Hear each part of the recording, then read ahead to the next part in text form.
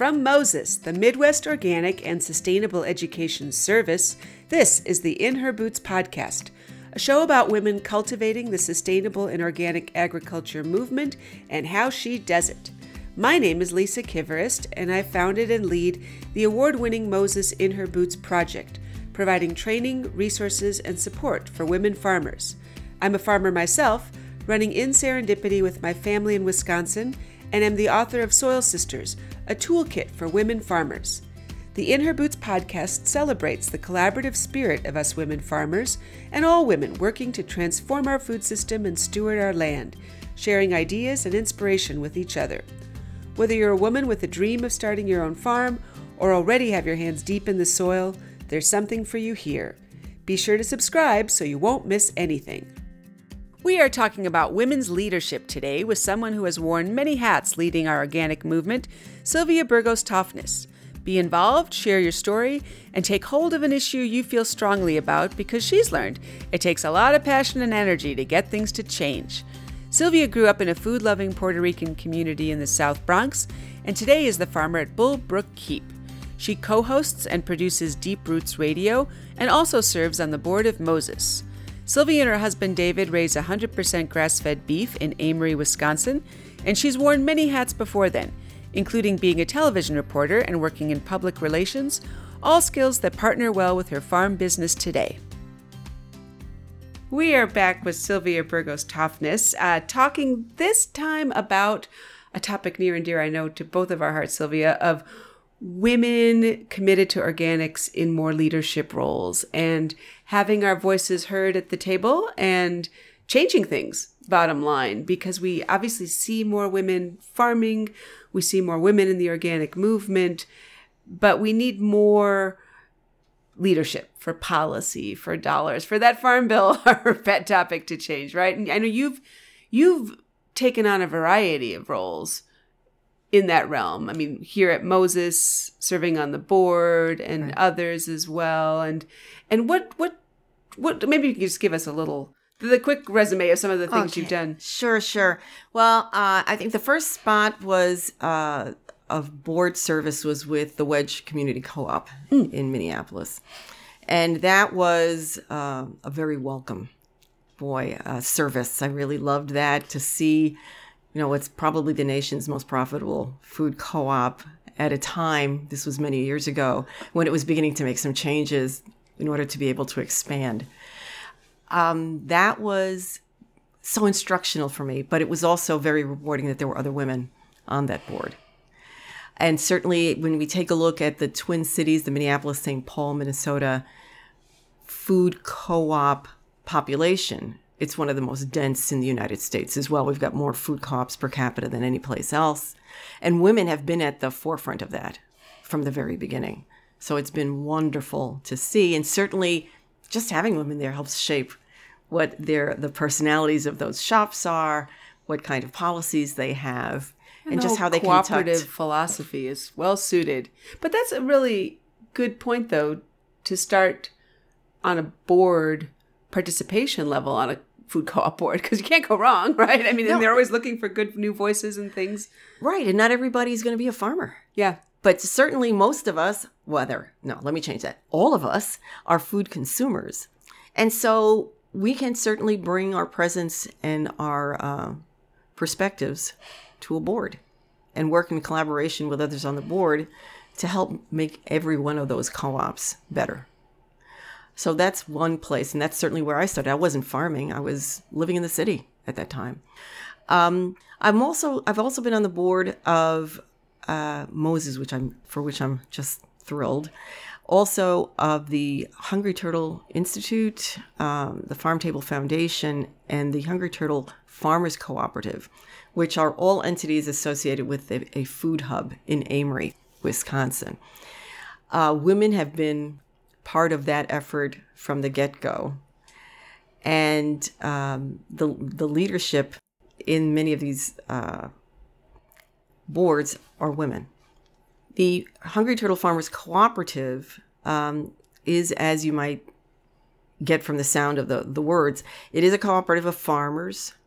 Many of them are very young farmers that have come into the Amory area specifically to do certified organic farming in association with the Food Hub.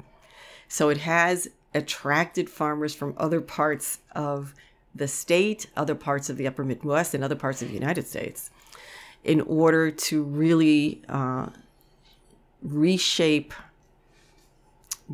and reclaim more of a local cuisine based on local certified organic production.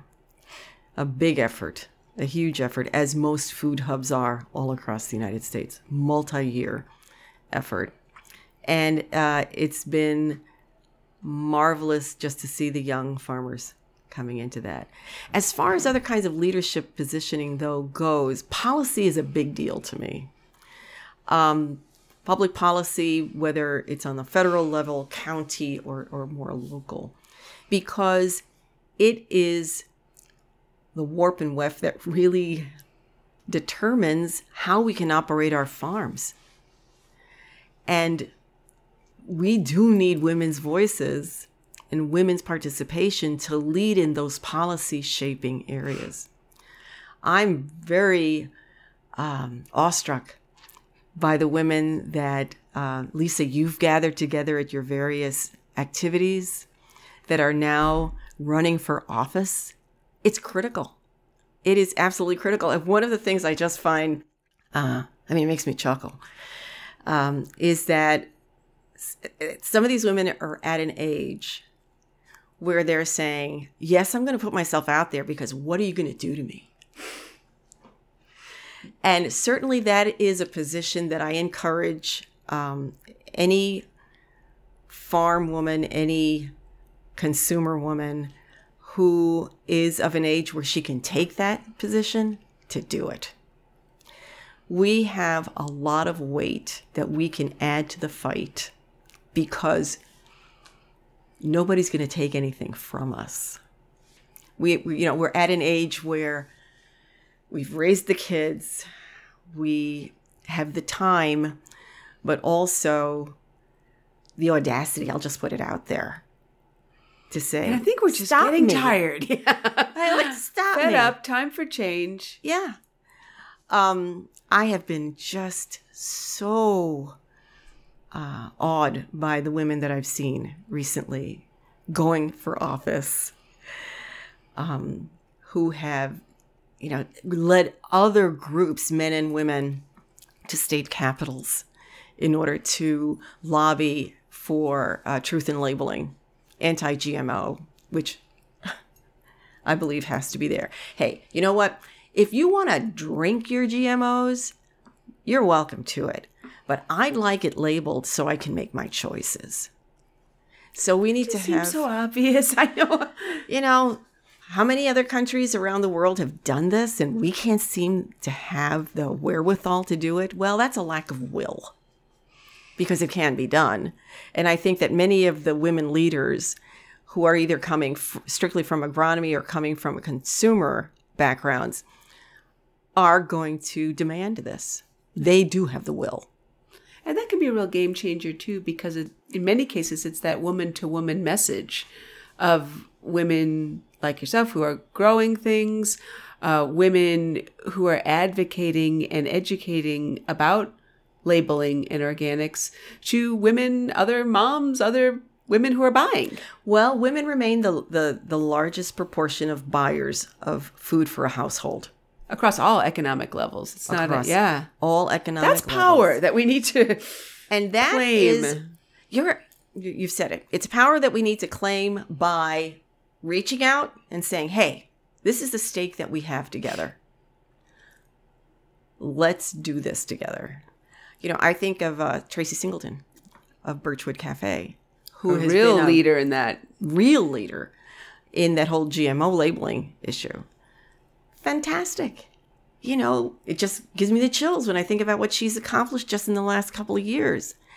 When I think about your leadership in getting the cookie bill kind of addressed, finally, and continuing that effort. I wish you were done. But it's interesting because I think in all our stories, and Tracy too, for us as women to identify what's that issue of ours and just sink our teeth into it for the long haul, because most likely, Tracy Barry first admit it doesn't just change. It doesn't happen quickly. And there's a lot of shades of gray there too, even on what change is, but to be persistent.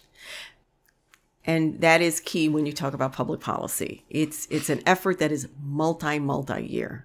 And so you have to find that issue that is one that strikes your passion, that you're passionate about, because you're going to have to stick with it for a long time in order to get something done. Certainly, what I do on the radio is not about public policy, but hopefully it's sparking other people to think, whoa, I had no idea that policy was affecting this. How do I get involved? And when I talk to policymakers on the radio, I say, okay, who do they call? What do they need to do? I translate that to the communications that I do on social media so that people can say, I did it. I made my phone call. I want to know how to do this. When it comes to public policy, too, one of the things I do talk about again and again and again is, what does it take to reach out to an elected official and to have them listen to your point of view? And so one of my messages is, don't send email. You have got to make your phone call or show up. Even a letter is better than email, something that's handwritten. Email is discounted. And so sometimes I counsel women on how to make the phone call. Which doesn't take long. We're talking about 90 seconds. And you don't have to, you're not getting into a debate. You're just stating your opinion, and everybody will be very polite, promise, for the most part, right? Absolutely. And that's what people fear. It's like, oh my gosh, I just don't know enough about it. And what if they ask me a question and I don't know the science behind this? And you are absolutely right. It's about registering your opinion, telling them that I'm going to be watching your elected official to see how he votes in order to get something done. And I've gone so far sometimes in talking to the congressional aide, because when you make your phone call, the phone is probably not going to be picked up by your senator or assemblyman or woman. You'll be talking to congressional aide, and that's their job, is to listen to you. And you can say, okay, take this down. This is my name. This is where I live, because they need to know that you're actually a constituent. And read my note back to me. Oh, that's a great tip, Sylvia. Because I wanted to make sure that I wasn't just being sloughed off. And they read it. That's great. They read it back. Yeah. And I said, well, okay, thank you very much. And I mean, it took 1.5 minutes, 2 minutes. And they were very polite, just as you said. But it's interesting, because I'm always amazed that it's not like one needs thousands, hundreds, even 50 calls. Just a couple will put it on the radar of our elected officials. And that's the wonderful thing about all of this. Whenever they get a cluster of 5 or 10 calls, they think that the sky is falling on an issue, because they think that, and they believe, rightfully so, that those calls represent hundreds of other people who have just not bothered to call. So your call really counts. That's a great way to look at it. It's not just your call. You're actually 100 calls, 200 calls.